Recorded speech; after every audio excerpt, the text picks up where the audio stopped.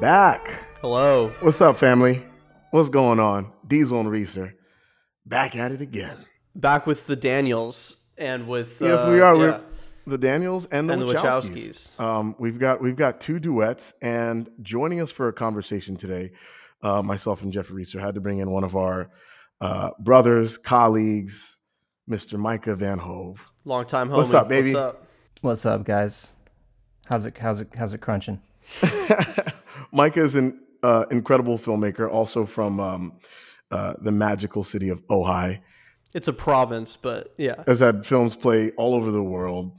We're talking Germany, United States, Colombia, or Peru. Bulgaria. Where was it in South America? Bulgaria. Come on, baby.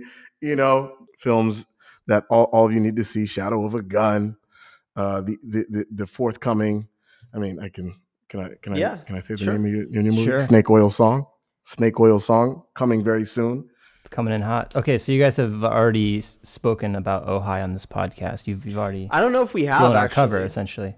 Actually, yeah, I haven't introduced Ojai. That's true. I'm sorry. It can be Googled. It's a lovely place. Yes, it can be Googled. It's in California. Mike and I are both from there. It's a small town about an hour and a half north of Los Angeles. I mean, half the people listening to this may be from Ojai. So,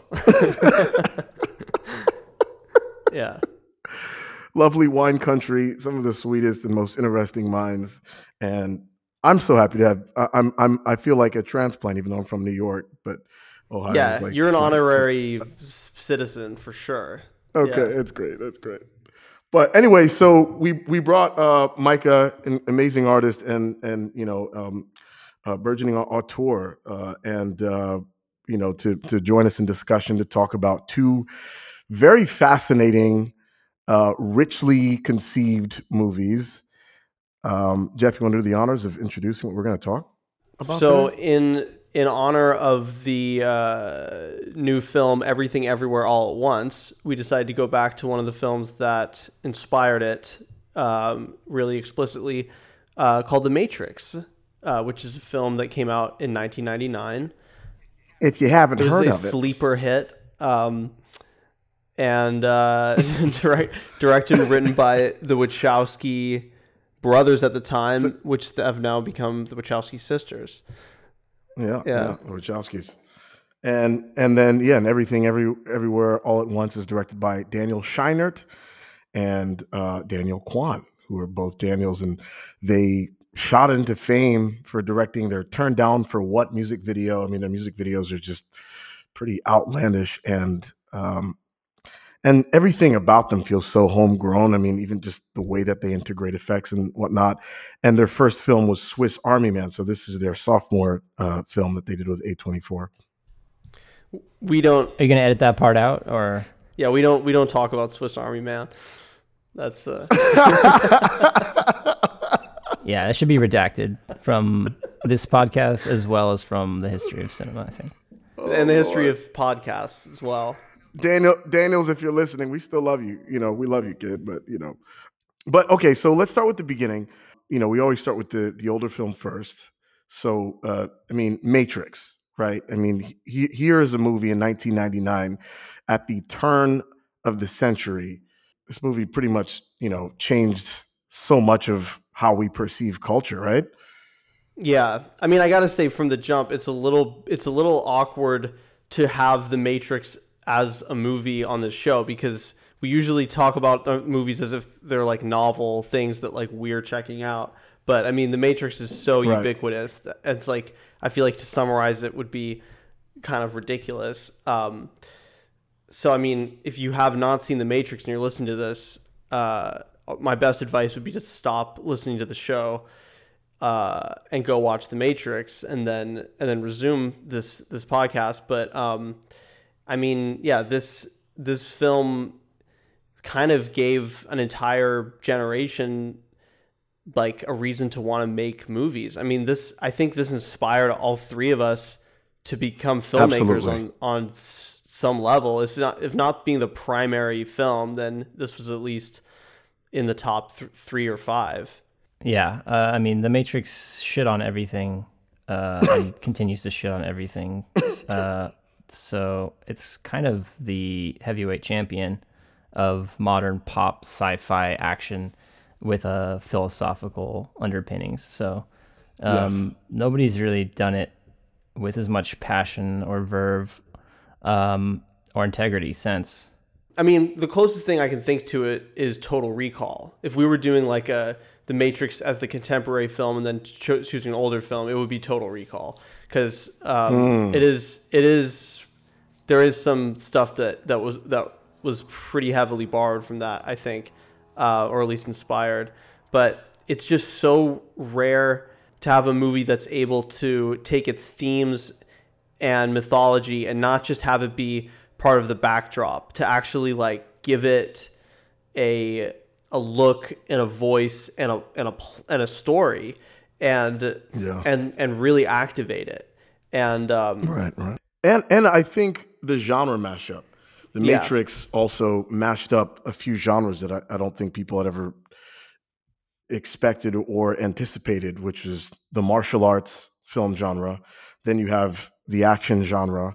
Then you have also on top of that the science fiction genre, and then you also insert so many of the anime yeah, inspirations. and the like cyberpunk aesthetic also. Yeah. Oh, yeah. And the cyberpunk aesthetic. So I think just that sort of melting pot, it was just so unique. And when we talk about, it's not like we haven't seen great science fiction films since then. It's just that it's that melting pot of genre, I think, was so mind blowing, and it was also just wildly entertaining.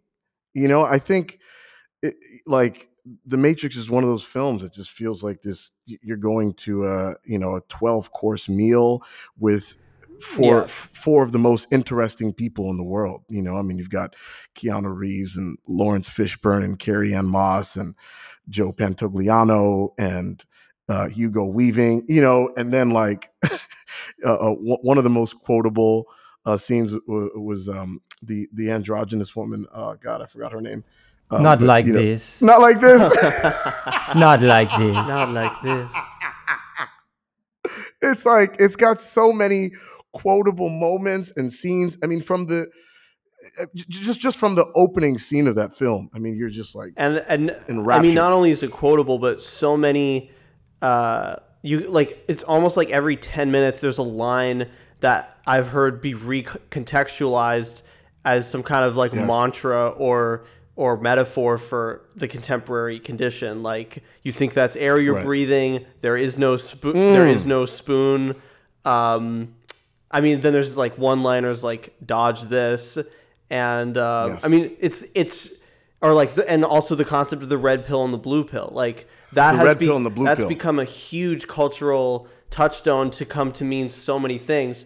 We've got the desert of the real, which is a reference to simulacra and simulacrum, like Baudrillard for our philosophy nerds out there. And then who denounced the movie, right? Oh, I didn't know that. Did he? He said like they got it all wrong or something. Yeah, it's an action movie. I mean, they got it. Come on, man. It's not a philosophical text, but I'd like to see what he has to say. Though. Baudrillard himself said that The Matrix misunderstands and distorts his work. Wow. And it probably does. Some interpreters of The Matrix mention Baudrillard's philosophy to support their claim that the film was an allegory for contemporary experience in a heavily commercialized, media-driven society, especially in developed countries.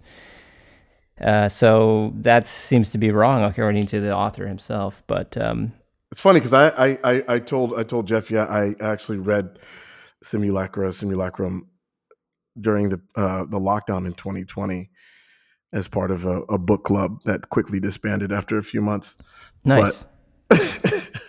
But I don't know. I mean, it's I'm sad that he didn't enjoy the movie, but it's also, I mean, like Jeff just said, it's a fucking action movie. So I think, and it's like you take certain concepts from things, and sometimes you got to take the most superficial or clean cut and easily serviceable to the planet so that people can just get it, the most digestible version of the philosophy. And it doesn't quite get into the nitty gritty of, like some of the things that he's talking about, but it's a sci-fi computer. And also, I love intellectuals, but they often just miss the point. They often just are like, they have trouble just experiencing something or just like basking in the beauty of something or the entertainment value and just trying to distill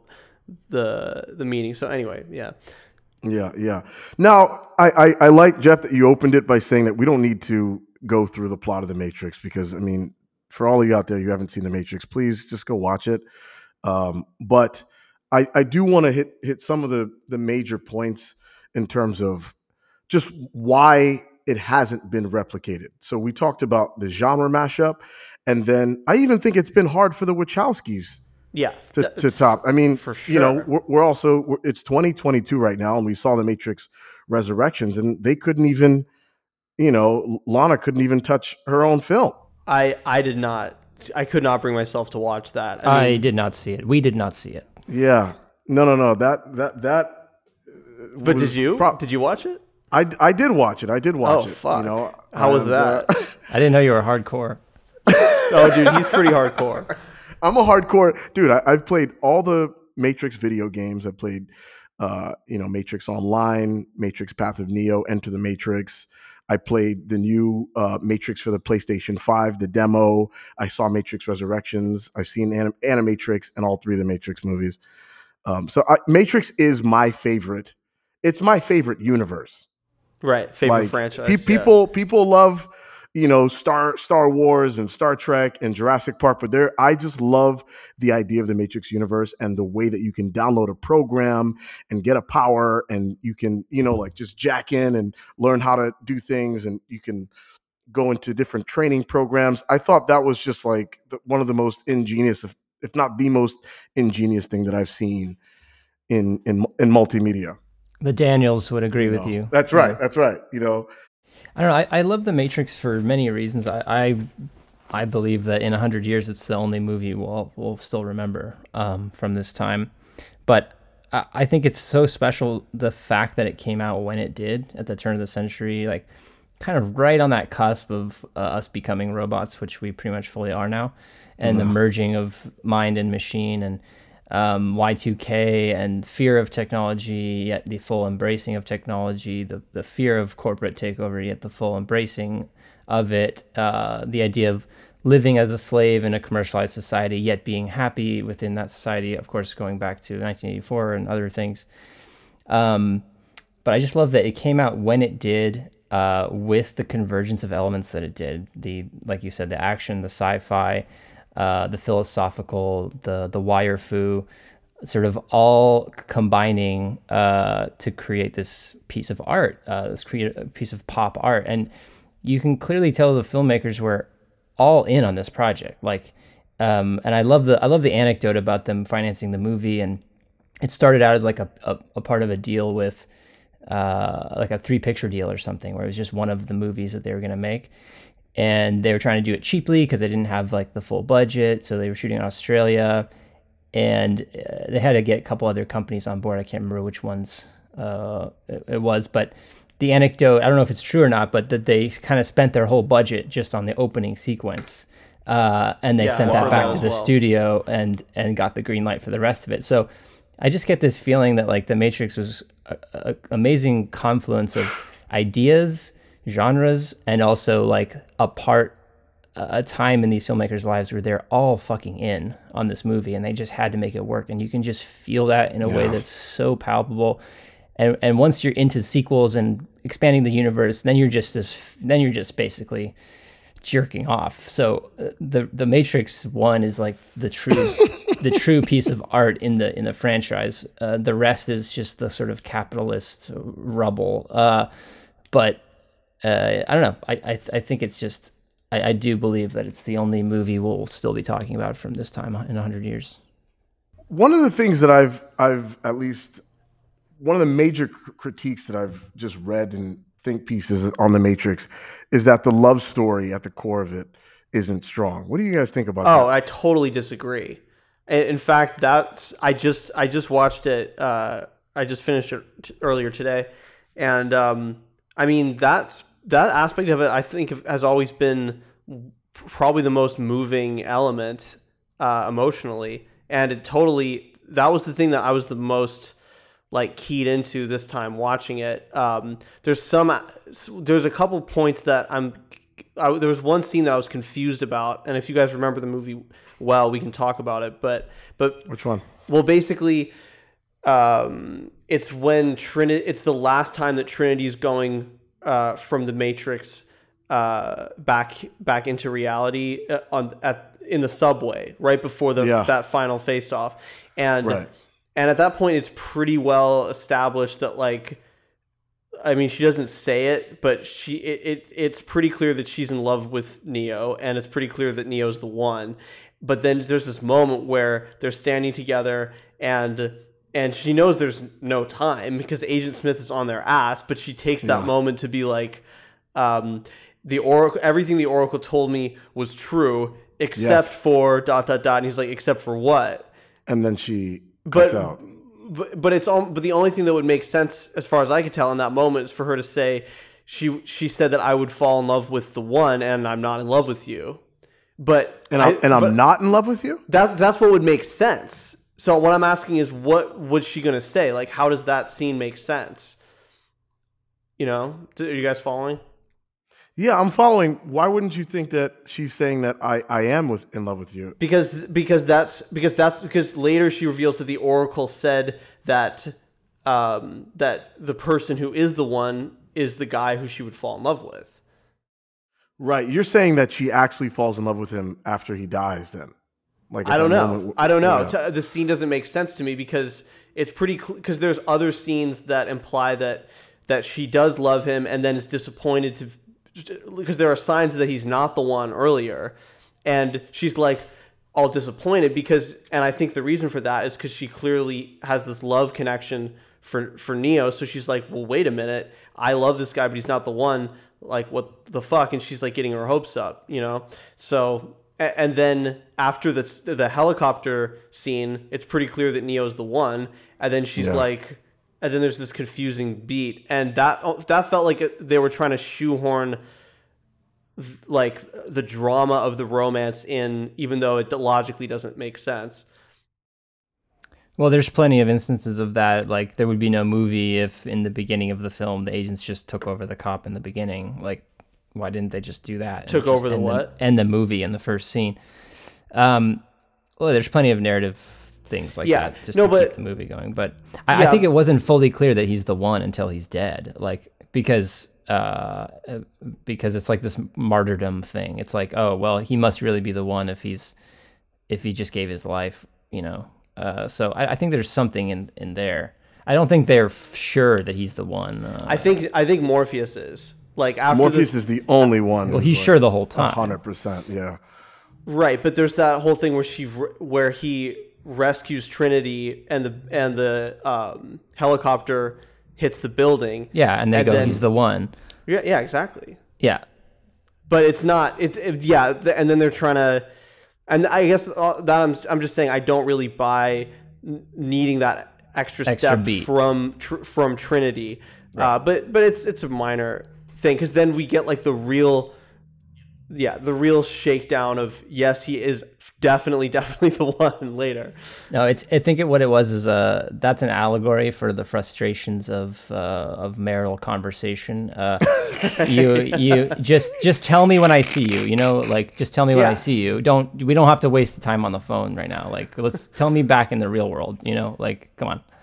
Well, she was trying to say it in the Matrix, and it's like not the venue. Yeah, he's like, this is not the time. Trend. Right. Like, yeah. Now, I think I'm glad because I do agree that the love story works in that movie for me. And even though it might not be they might not have the most nuanced conversations, you know, like about mundane things. And I mean, a lot of Trinity and Neo's conversations in the film revolve around exposition and what's going on in the Matrix. They're not like really getting to know each other. They don't need to. It's all in the eyes. They don't need to. And there's something so elemental about the casting of those two and their chemistry, their silent chemistry, that filmmakers try to do in modern cinema, and it just hasn't. I mean, in one of our previous episodes we were talking about the love story in West Side Story. I was just about to bring that up. Yeah, in West Side Story, it's like they don't need all this kind of like extraneous dialogue. It's like there's love at first sight, and there's something called romance with a capital R, where it's like two people fall in love, and we get that with Trinity and Neo. Like they have the same fucking vibe, and they look at each other in that club, and she whispers into his ear. In the first club? Yeah, like in that first club scene? The Rob Zombie scene, it's over. Like, I think that scene is, there's something so perfect about the way he's leaning on the wall, feeling so lonely, and then she comes up behind him wearing her outfit, and, he's looking for he's following the rabbit. And then like they have that conversation, but it's even just the level of their voices and the way that they're looking at each other. You're just like, oh yeah, these two. It's like when you go somewhere with your friend, to a bar, and then your friend meets a girl, and you're like, oh shit, like that's all you, dog. Like whatever the electricity is that they have going on, it's just there. And look, this is something that not every movie can do. Some movies require more of that nuance and the sort of before sunset kind of language in order to build these things. But yeah, could you imagine if it was Will Smith in Carry On Mass? That would be oof. Yeah, that would hurt. Oh yeah, because he was in the running for that. The project was built for him and Val Kilmer. God, Val Kilmer was going to be Morpheus. Wow. Yeah. That's crazy. Like, I mean, especially if they ended up casting Carrie Ann Moss. I mean, Will would have to he would be, forcing all of that charm, and sometimes it works for him, but Will Smith did Wild Wild West instead of The Matrix. That was his choice. Damn. That's right. That's right. That's he's made some bad choices. We'll just say that. But he took King Richard, and yeah, I mean, something about, I've always been pretty fascinated with Keanu Reeves's dopiness, which at the time was seen as pretty bad acting, or like it was kind of made fun of a lot at the time. And it just ages beautifully. I mean, he's such an amazing center of this movie. Like, he is this kind of doe-eyed, passive. I mean, he's not exactly passive, but like, he's a little bit helpless in the first half of the movie, and he's like a guy that you want to help. And he really has nothing interesting to say ever, except when he starts becoming the one, then he like kicks in, and there's something so endearing about him. And also the way you can see him taking in these new experiences for the first time, and it's so compelling. And I don't think Will Smith could have pulled that off. He's not a blank slate like that. He would have been all wit and panache, and it would have been like Men in Black, and it's like we can't have that in a movie like The Matrix. That would have ruined it. It's weird. I actually think in older age he's finding how to really embrace that subtlety, especially for anybody who's seen, I think you both have seen King Richard. I think like now he's really embracing more of the subtlety, and I don't need the, I mean, it's inherent within him. His Will Smith charm is just, I think the only time I've ever seen him actually turn it off is in After Earth. The movie he did with his son. He can turn it off. I think for a role that's essentially like a reprisal for Keanu, it's like a second chance to do the role. I mean, in my opinion, I don't think The Matrix gets cast the way it did without Johnny Mnemonic. And Johnny Mnemonic is a film from 95, I think. Yeah. Which he's basically playing the exact same character. And that's a super campy movie, like very, very bright and loud around all the edges, aesthetically and performance-wise. Notably, the peak moment of the movie is when he screams at the top of his lungs his desire for room service. And this is like a chance of reprisal. I feel like The Matrix was a reprisal for Keanu to do it again, but do it better, more hardcore, more subtle, everything. And you're right, he nails it. Oh yeah, I mean, since you bring up mnemonic, I did think of that for a second. I don't know the movie super well, but I've seen it, and there's a famous line that's like, "I'm gonna hack your brain." Is that the line? You got to hack your own brain. I thought of that when there was the whole thing of Morpheus when the agents are trying to hack into his brain, and they were like calmly explaining like, well, they have to hack into his brain because.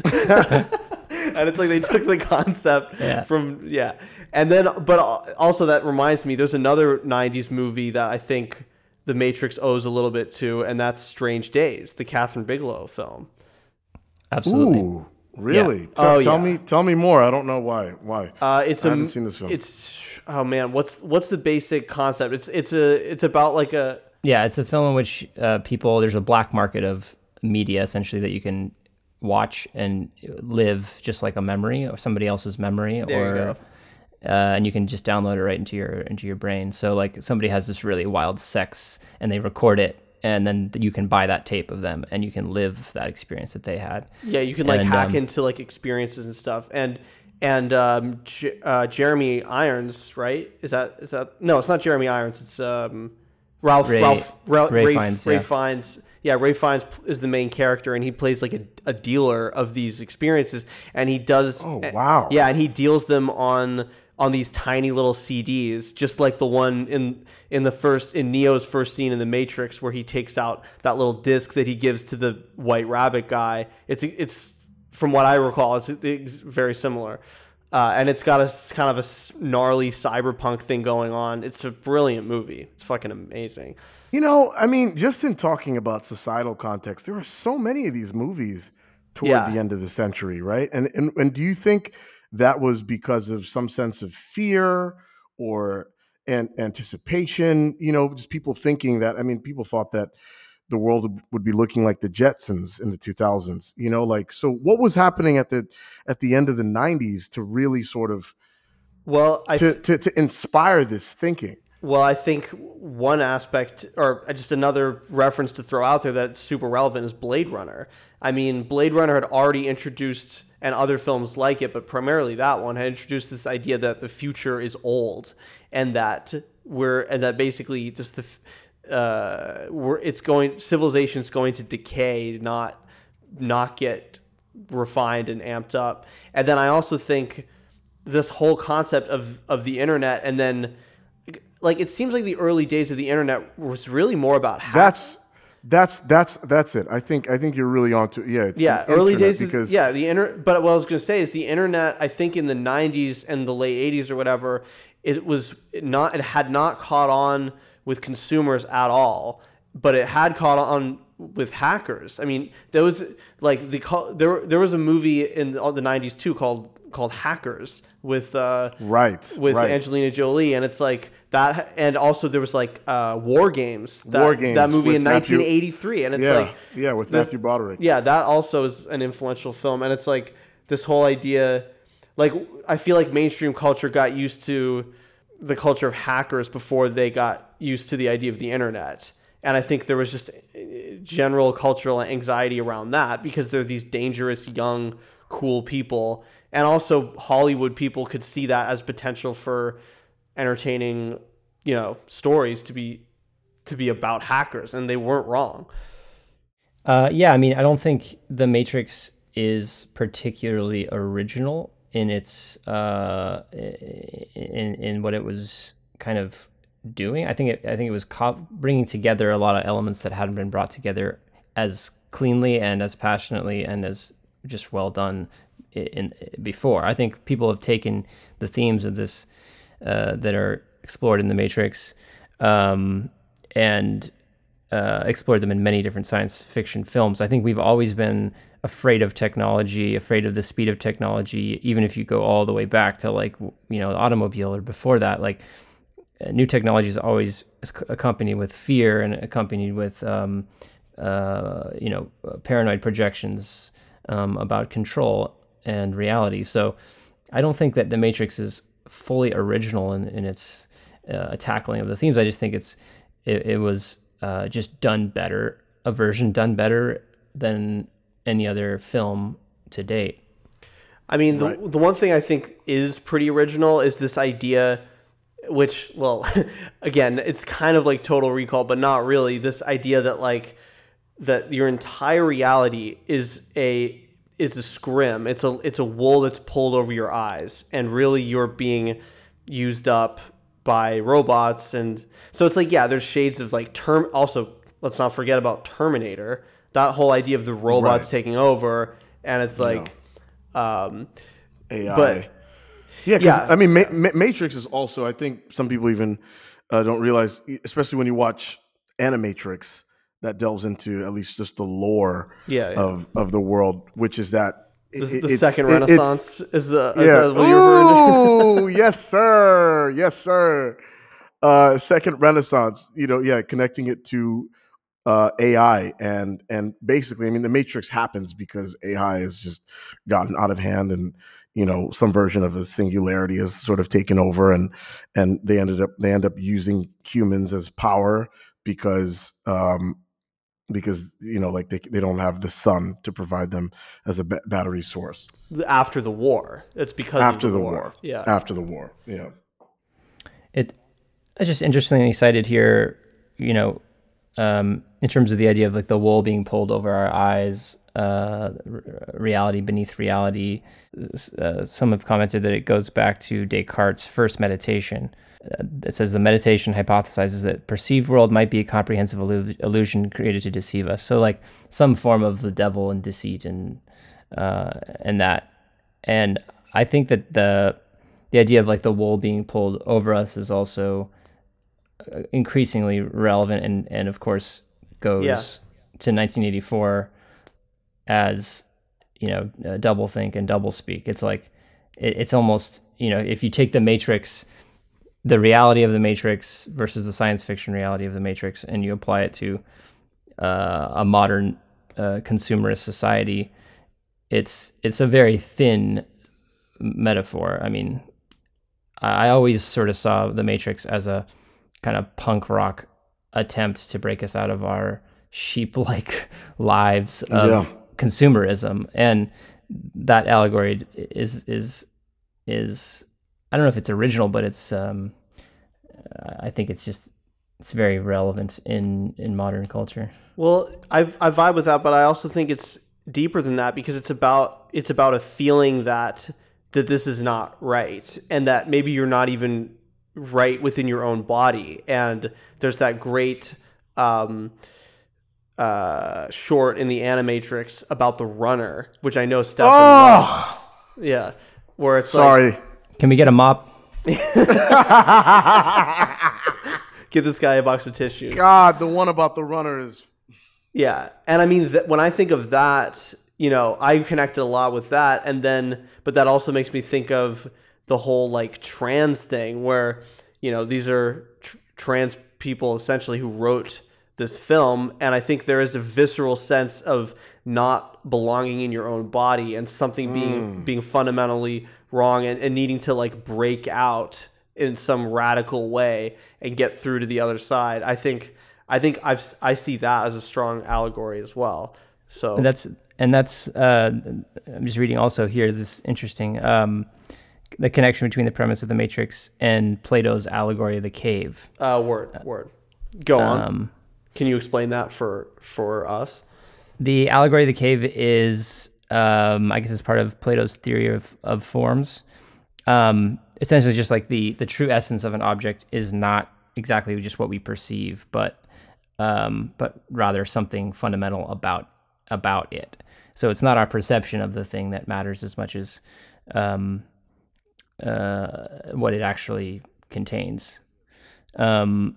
So yeah, for example, most people perceive only the shadow of an object, and thus are limited to a false perception.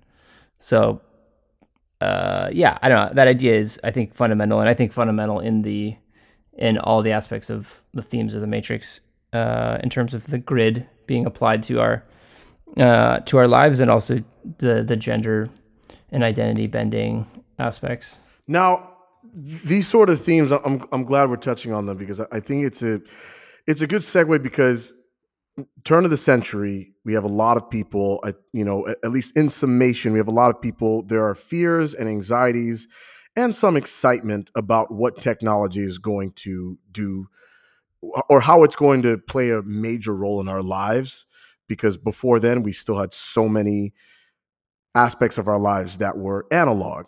Now, 23 years later, after The Matrix comes out, we have a film called Everything Everywhere All at Once, and we are all insanely connected to everything. And in a way, we do live multiple lives and avatars of ourselves in social media, and in different forms of the internet. I mean, we're talking on Zoom, and sometimes people have a text going on at the same time, so you're even having multiple conversations. So we are so interwoven into different forms of communication and connected to technology now, that we have this film that is, I think, less so about the technology, because all the technology in this movie it looks very it looks like rudimentary technology. They use a lot of, like when characters are connecting to the multi dimensions, they're just using those old school headsets, that Bluetooth headphones and everything. But the multiverse is something that is such the central theme of this movie, and being connected to different versions of yourself and different choices that you can have made. It's more of a spiritual movie, would you say, right? Or than a technology film? It's definitely not a technology film.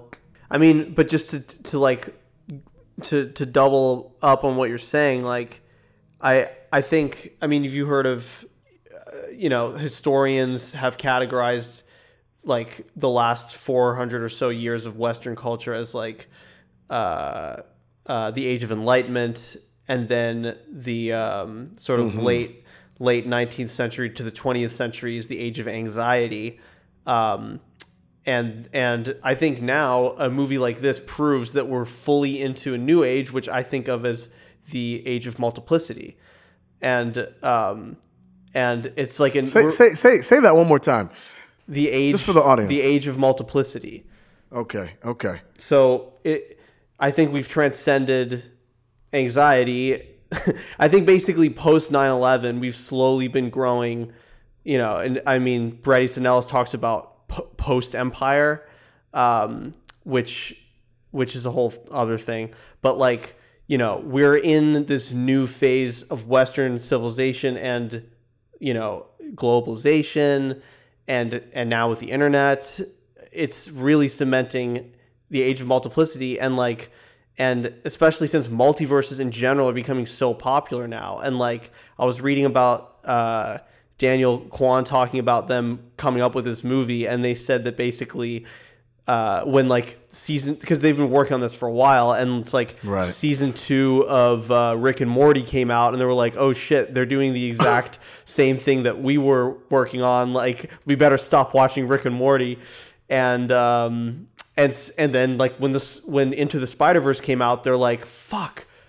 So, yeah, they're just like, all right, we got to hurry up. We got to, And I mean, there's an early-ish multiverse movie called The One with Jet Li from 2001. Right. But like, anyway, I'm just saying the fact that this is now a genre, like I've seen quotes in the TV spots for this movie. They're like, the best multiverse movie ever. And it's we're getting a lot of multiverse movies in the past 5 years. I think it's so. Like, I'm not a fan. I'll just I'm not about it. But that's low hanging marketing fruit. I mean, they can say it with some verve and. No, I mean they're not. I think they're right. I mean, I prefer Into the Spider-Verse, but I mean it's definitely. I mean, sure, it's the best multiverse movie. my favorite tidbit about how the Daniels started thinking about multiverses was that they saw it. They first were exposed to the idea of multiverses from watching Sherman's March. Oh yeah, I looked at that too. I don't understand. I haven't seen that whole film. Can you explain that? Because I don't get it at all. I can't remember where he talks about. I don't think he modal realism, but what is modal realism? That's apparently the theory of multiverses, essentially, that was mentioned in Sherman's March. Okay. Well, It's a modal realism is like a David Kellogg Lewis thing about like all worlds are possible. It's just some treatise on like why there could be other worlds, and I'm sure that Mr. Sherman March himself was tripping out about. If we want to, Wait, Sherman's March about the Civil War? Yeah. It's not really It's not about the Civil War. So Sherman's March, I don't know if this will prove to be relevant to anything ever, but Sherman's March is like a self-reflexive, diaristic documentary about this guy. Who's the guy? Ross McElwee. Yeah, Ross McElwee makes a move. He basically it's one of the first movies where it's like, I am a documentarian making a movie about my life and about what I'm working on, and it's actually really good. But he's trying to do a movie about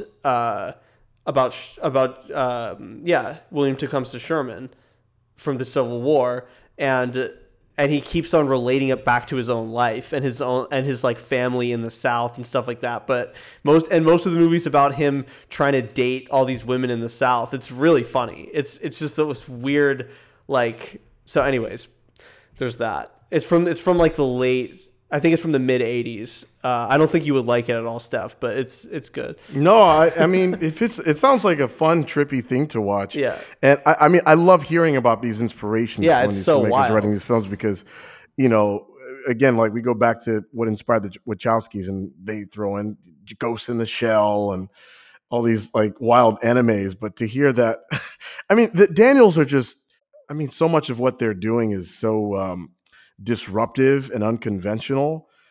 Maybe, you know, for some who have seen the movie, you know, that I've heard, it's a maximalist exploration It is. into being extremely unconventional. And some people, I saw it with my mom, you know, and you know, my mom's in her 50s, and we're watching the film, and you know, just from the opening scene, you know, so just quickly, you're following this Chinese woman, and she owns a laundromat, but she's trying to do her taxes.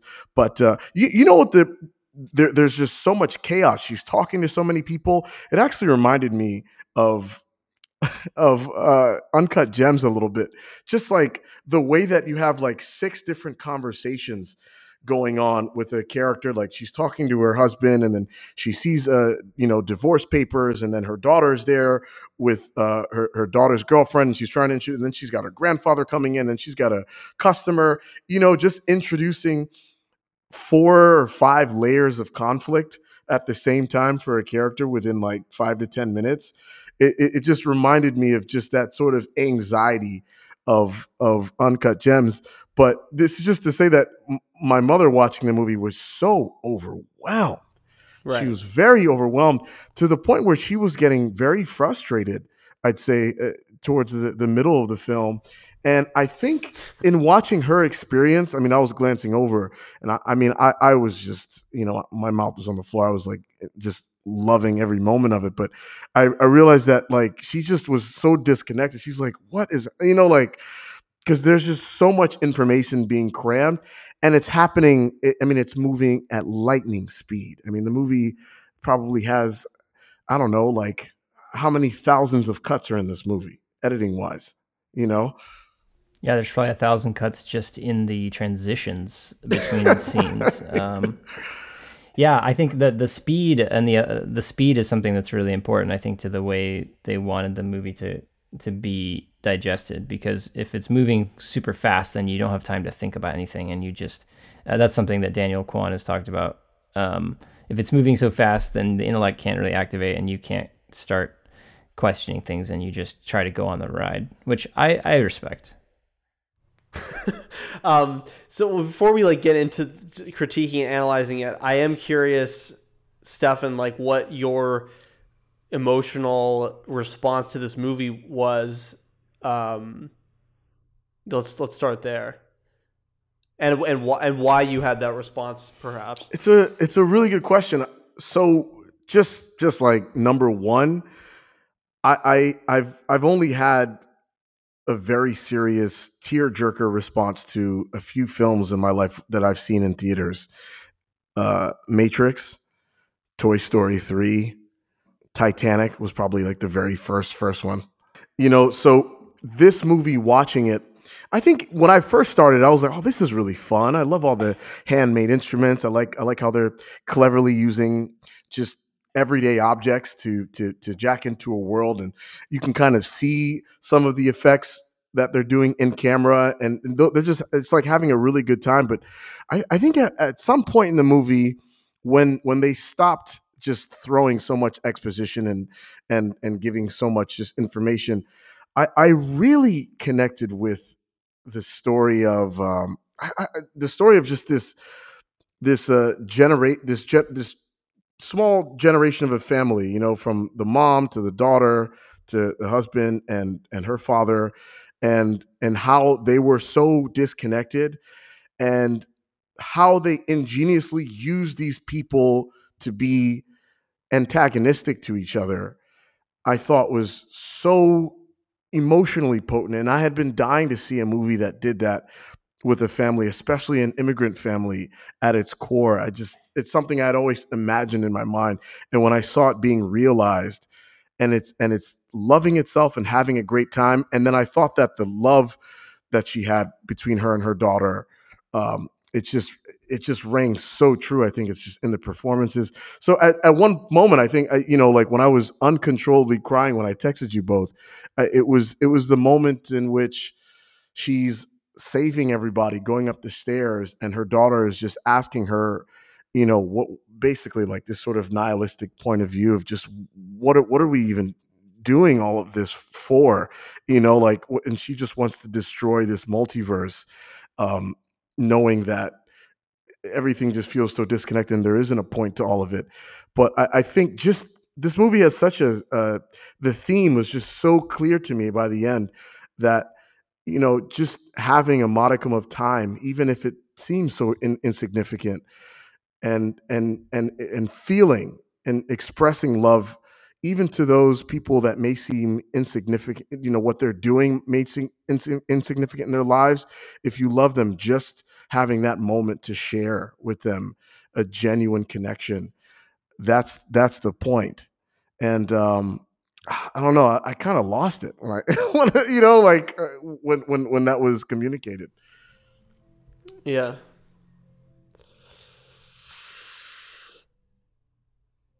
Yeah, I mean, that's cool. I it worked for me emotionally on some level. I can't say I had that kind of response to it at all, but a lot of people are, and I think that's really cool.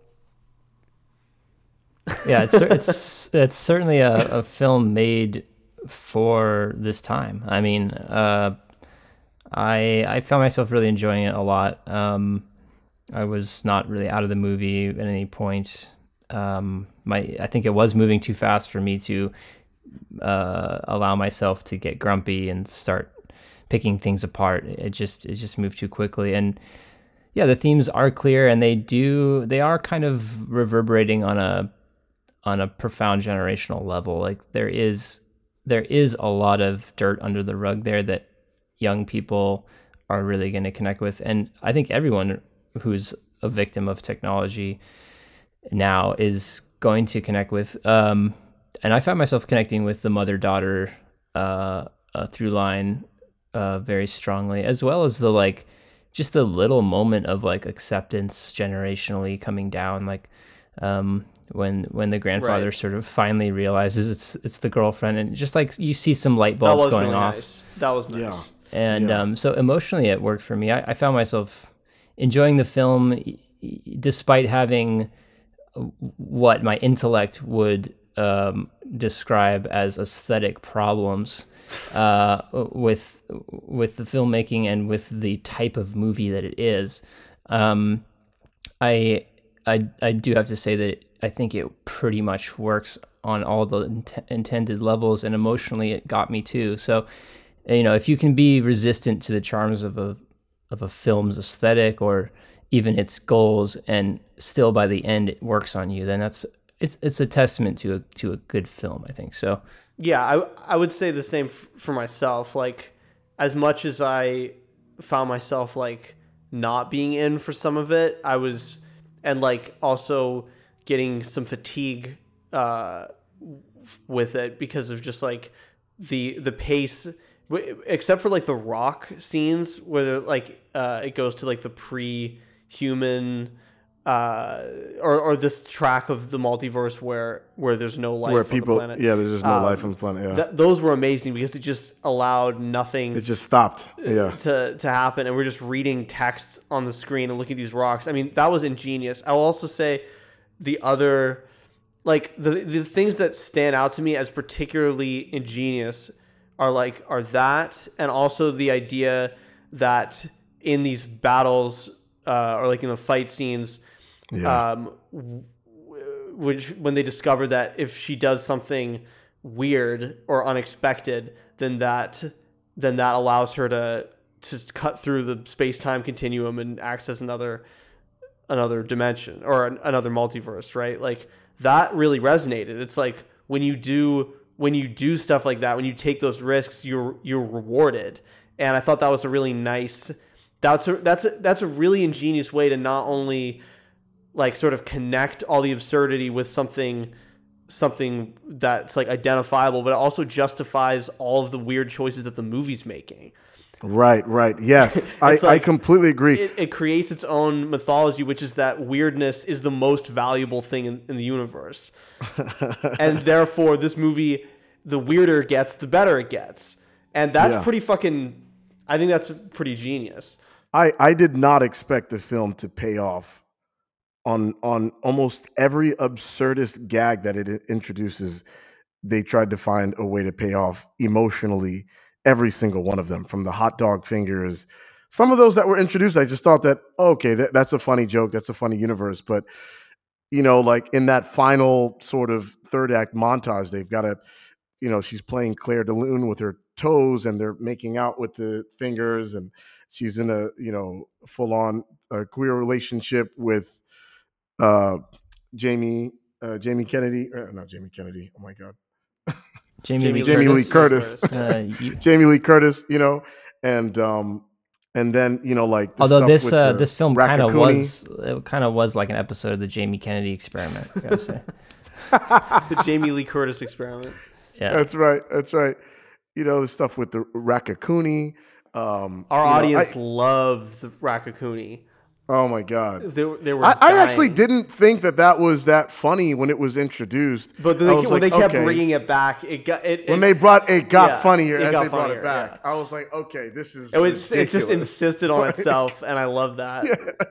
Sometimes when you repeat a joke, not a milk a joke. Yeah. Sometimes when you repeat something in real life, it just becomes funny because you just say it over and over again. Too. That's a little trick for any amateurs out there, but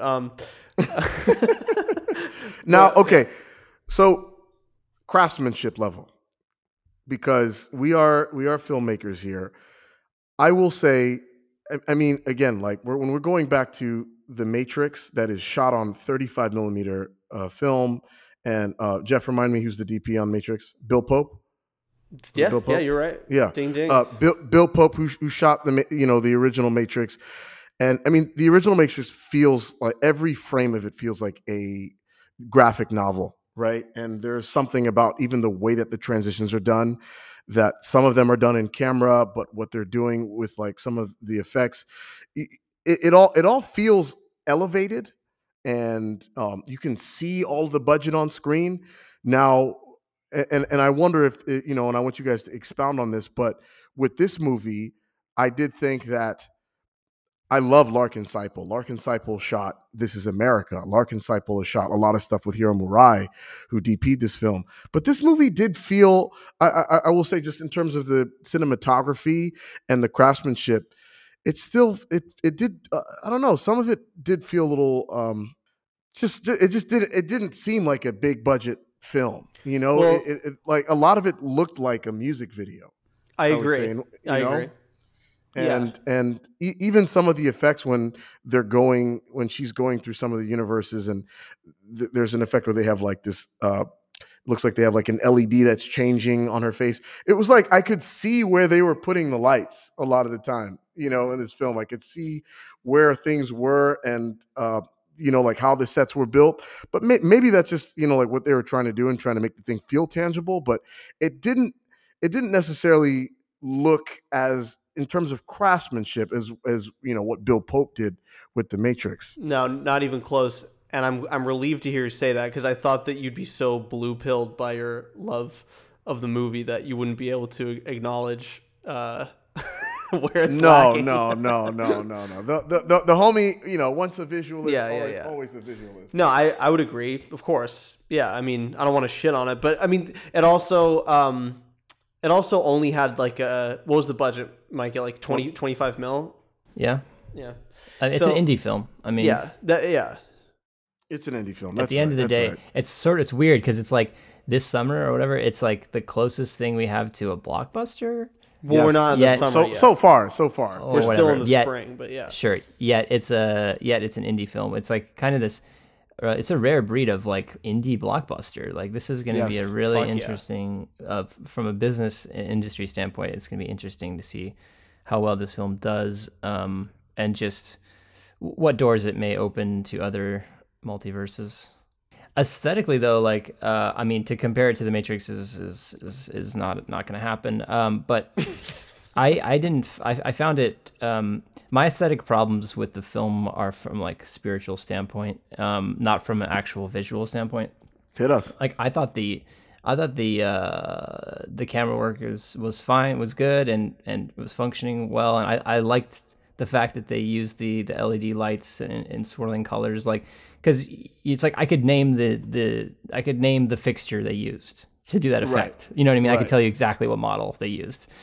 Yet I've seen that fixture used in so many different indie films and never done it in a creative way. So the fact that they're at least pushing for language with the new lighting technologies and like saying, okay, hey, we're going into another universe now, so we do a little swirly, and the fact that the visual effects were accomplished with a 5-person team, unbelievable.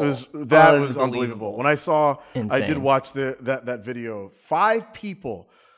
Yeah, and then you look at our listeners. You guys hear that? 5 people did all the effects in this $25 million movie. That's pretty fucking impressive. And you look at something like, the third Thor movie or whatever, it probably had like literally a farm of like 500 graphics artists, and it looks worse. Yes. But they didn't try to do anything beyond what, they weren't trying to push what they are. They were just trying to do what they can with what they have and be creative. Like, you weren't seeing them overreach visually here. No. They're really just being resourceful and having fun with it. So yeah, it feels very handmade. It feels very indie, and yet it's maybe the first of its kind, the indie blockbuster. I mean, but where were you going with the spiritual problems with it?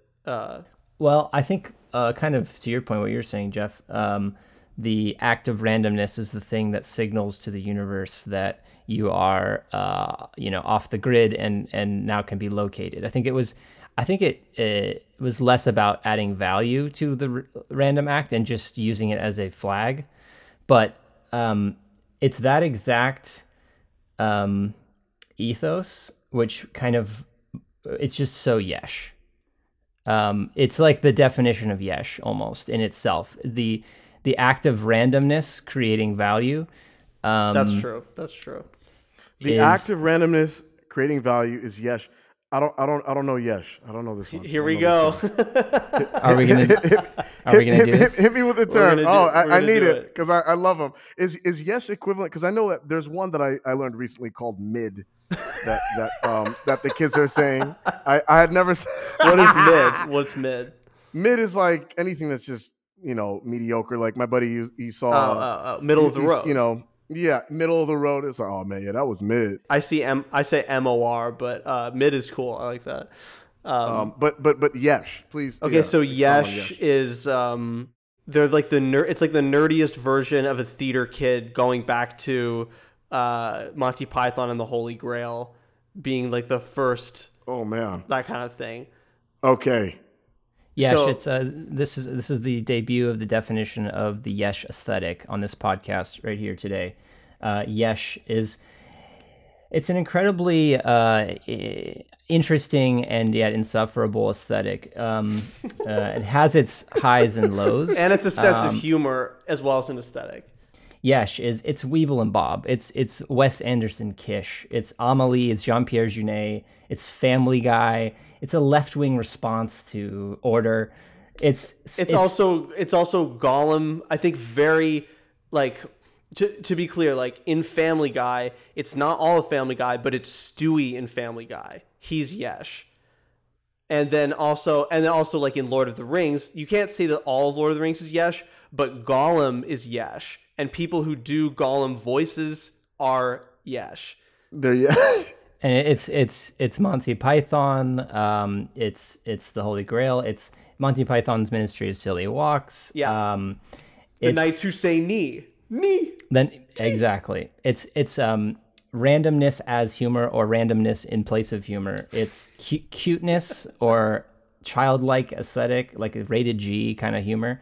Also, the word random is kind of like when it first started being used as a joke in the early 2000s. It's like, oh my god, that's so random. That's Yesh.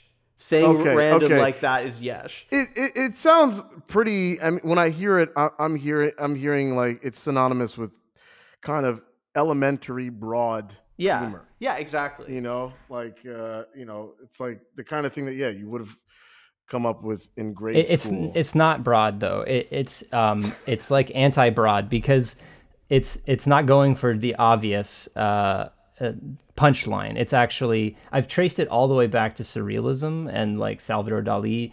Surrealism being like a movement that employs this idea of the element of surprise, right? Celebrates the idea of the non sequitur, which is like you just say something and it's because it's so breaks logic to such a degree that it becomes funny. So it's like I'm feeling it. Okay. So this new Daniels film is pure Yesh. It actually is narratively, aesthetically, spiritually, and like you were speaking to, Jeff, the actual narrative device within the film is the more Yesh we can be, the more skills we can grab from other universes. Yeah. And so it is this kind of like constant barrage of breaking logic for humor. Yeah. And they do it a lot. I mean, right? Like, I mean, the infamous scene in the movie is the butt plug, the fight over the butt plug when they're trying to hop on it. Yeah, stuff is a little too Yesh for me. And I mean, but also once you take, I thoroughly enjoyed that scene, but I did really too to an extent, but I don't know. It's I described it as alpha Yesh when we got out of the movie. But don't you think that's also part of the genre, at least that the genre mechanics of the film, and leaning into the absurd. Yeah, no, it succeeds. It very much succeeds at what it's trying to do. It's just that I think where Micah and I are aligned is that what it's trying to do is something that is not totally to our taste. So the everything bagel is Yesh as fuck then. Well, I mean, the whole movie is, but yeah.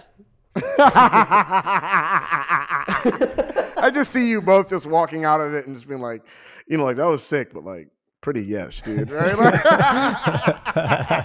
Exactly. Exactly. Yeah. I mean, I really enjoyed the film overall. Like, I had a really good time with it. I had an emotional journey with it as well. Like, I think it's a really good movie.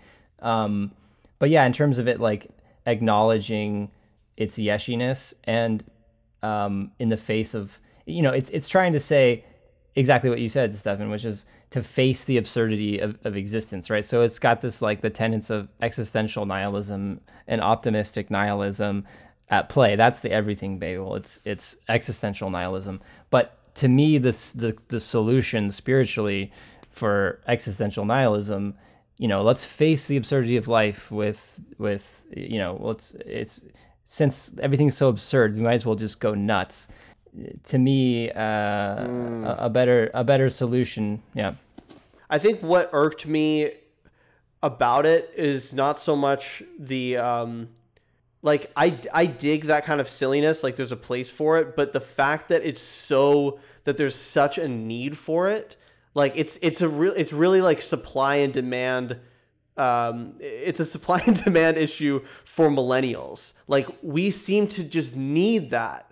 Like college educated, at least from my experience, college educated like white millennials and men too. So basically my exact demographic seem to just crave this kind of thing in mass. And like there was, and like when the when that like hot dog fingers thing came on, somebody like when that happened for the first time in the film, somebody started like clapping and just screamed out yes.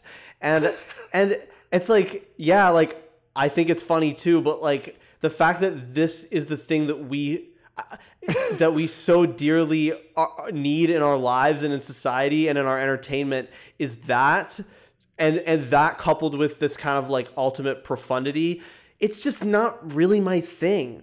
But like, but I definitely seems to. Oh, sorry. You finish your thought. No, I'm sorry. it's just that seems to be like the big thing that everyone wants is like profundity juxtaposed with ultimate silliness. Right. And I think that it's cool that can be done.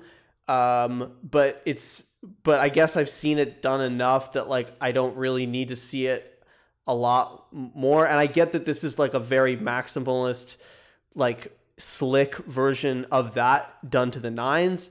And so, you know, I'm glad the movie exists, but I just didn't need it as badly as my millennial brethren. And I guess it just frustrates me that that's our generation. Like that's what we're so hyped on. Now, like I want to leapfrog on that because I want to connect it to just a broader social context.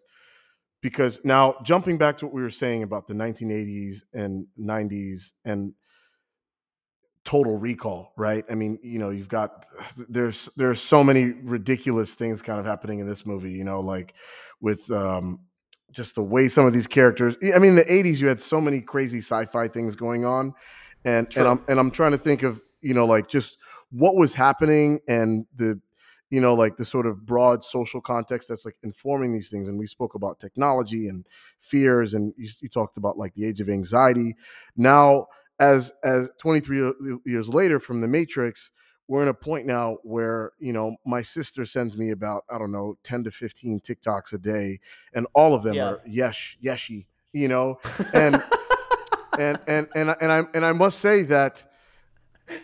Can you send me just a couple? Oh my God. So that we can like get aligned on that. I gotta say that like the demographic you speak of is really broad. I mean, it's like, I mean, my sister is a, you know, Haitian Dominican 11-year-old, and, you know, and she's craving that hot dog humor. And then so is like, you know, like a 30-year-old homie.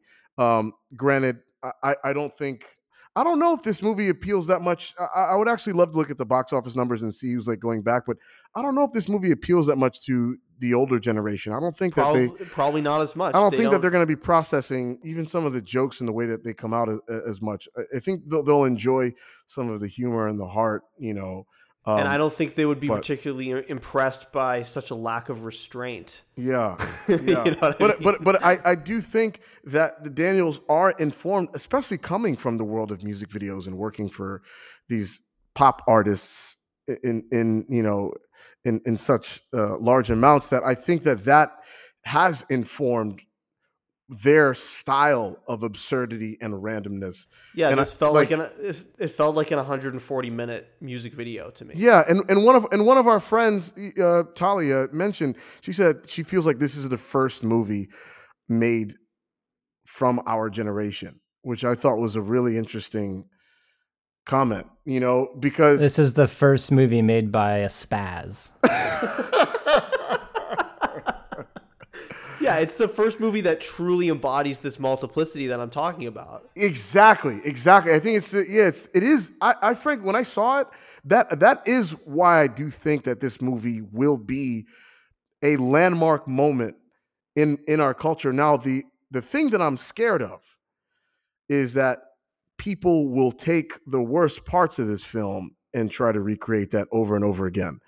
You Ay, know, ay, ay. do you know what I Ay, mean? ay, ay. I'm worried that people are, like you said, this multiplicity, the way that they're using humor, the way that they're just intercutting animation and and all these different versions. Like I'm worried that our culture is going to lean more into it's just like people just and look, the Daniels, I think those are two very educated men, who made this film. I mean, you can tell in that rock scene and all that like they're informing so much of what they're doing with poignancy. But I do think that some people may walk away from this and and take away the wrong things. Similarly to how The Matrix was a landmark and people took the wrong things away from it. Movies like Equilibrium and Yeah. like it's just like movies just came out and they're just like, all right, so people are jacked in. Like the world's got to be, like they Yeah, focused yeah. on trying to like create some kind of cool effects and people are stuck in a world, but they're taking away Well, the wrong element of a soul. I think. you could argue that Everything Everywhere All at Once is just a regurgitation of the Matrix, a response of the Matrix, essentially. Like, and maybe it's the good kind that you've been waiting for, and it took 20 years, but I mean, it's certainly that. So maybe we'll have a bunch of simulacra, but then maybe we'll finally break way to the next version of what we're searching for. I think people are like searching for something when they're imitating. So it took 20 years for someone to imitate the Matrix to make something original out of it, or something that you could argue is original. I mean, my impulse walking away from it was, gee, I just want to return to simplicity. Like, it just made me want to go and fucking go back to basics and watch, Dreyer and Bresson and just like Ozu, just like go back to the simplest form of cinema and storytelling that we have. And Yeah. I mean, here's hoping. I mean, the other thing too is that I really think, whether it was intentional or not, this film is a response to the attention spans and the interest of young people drifting from conventionally paced and plotted film storytelling to, like you're saying, TikTok and shit like that, and wanting smaller morsels of things. And they said, and whether or not this was the plan or not, they managed to say, let's take a bunch of ideas and a bunch of jokes and a bunch of action shit and just put it in a blender and make the most frenetic, jam-packed, epic, schizophrenic movie that we could possibly make. And that will probably resonate, and it'll probably capture the imagination and the attention spans of not only 30-year-olds, but 12-year-olds. And so I think that is danger. That is a little dangerous, because we can't. I think that like part of the idea of a movie is that you're immersed in it and you succumb to a single story or whatever, and you're willing to go along with that story for 2 hours or an hour and a half, and and actually be able to to submerge yourself in that and not need so much stimulation. So I think if it just becomes an arm race, if this creates a trend in movie making that is just an arms race for more and more stuff per minute, then yeah, I think that is dangerous. But maybe this is also the kind of thing where it's like the definitive movie that's also the last movie like it. You know what I mean? Like this may be like, okay, no one can do everything better than this movie, therefore try something else. Yeah, I mean, to me it feels like an homage film. It's an homage to The Matrix. It's obviously The Matrix inspired everybody who saw it in some way. Obviously inspired these guys. The only thing I worry about the homage film, it's like the homage film kind of acts as this dire reminder that of the notion that cinema's best work is behind us. Better. Yeah, just that like the best of cinema is behind us, and now we only get to relive that in some perpetual regurgitation, and that makes me of course, cry. It's a little anxious. I know, I understand, but we still have great I mean, I thought, I mean, like last year, and speaking of sci-fi, like Dune, I thought, was like one of the first sci-fi films. I was like, oh my god, at least just as an experience that felt new. I just want to touch on. Just highlight. I got to give a shout out to the choreographers on. I did love the choreography in Everything Everywhere All at Once. A lot of it was played for humor, but I mean, the fight with the fanny pack I thought was pretty cool. That was great, and all the stuff with Jamie Lee Curtis I thought was pretty dope. And then the final fight with her fighting against her daughter, that to me was like probably the most virtuoso directing, was how their choreography and the camera mimicked, and they used so many match cuts on each one of their moves, and they're like fighting through like 7 different scenes. I thought that was pretty dope. That was pretty well done. Obviously, if there's one major thing that links these two movies together, it's that they're also two movies that are focused on, at least a lot of their plot mechanics revolve around martial arts. Well, the entire concept of this film was just taken right from The Matrix. Obviously, like, hey, get me a training program for the BT-212 Yes. helicopter. Okay, got it. Yeah. But the one thing I think is really interesting that connects these films also is they're both in their inception inspired by like Michel Gondry. Like if you dig deep, like the original effects from The Matrix were kind of inspired by Michel Gondry music videos, and you can see the kind of playfulness of like Eternal Sunshine coming, influencing the Daniels as well. So it's yeah, that's true. Both That's have roots in Gondry's visual kind of. We owe it all to playfulness, and Gondry. we owe it all to Gondry. Respect to the French. Respect to the French. Michelle Yeoh, remarkable. Just love story wise, I thought, I mean, if there's like, I think I texted Jeff this, I was like, she could possibly get like a Best Actress nomination for being in this film. She will. Like that performance is, I mean, if there's one thing that has to tie it together, like she just weaves through so many different styles, and she's hilarious and heartbreaking. And so is that actor who had been gone for like 20 years, who just came back to do this film. Oh yeah, I don't know his name, but he was Ki. great. Yeah. Yeah. Oh, Ki Hui Kwan. Yeah, Ki Hui Kwan. And Stephanie Su as the daughter. She was actually probably my favorite. Yeah, I I thought she really brought it. was like, who is that, dude? Like, She replaced Aquafina apparently. oh, really? I'm actually so happy about that. Oh my Yeah. God. Yeah. But yeah, the okay. performances are really good, and the mother-daughter through line was really good, and ultimately the whole film was anchored by a really good story of generational love and how it's given and taken. And the moral of the story is give cookies to your IRS agents because they need love right. too. That's right. Beautiful pictures. Love to everybody listening to us. Micah Van Hove, brother, thank you for joining the Diesel and Reeser podcast. An absolute pleasure, and we got to have you again. Great pod. Peace out. Thank you, everyone.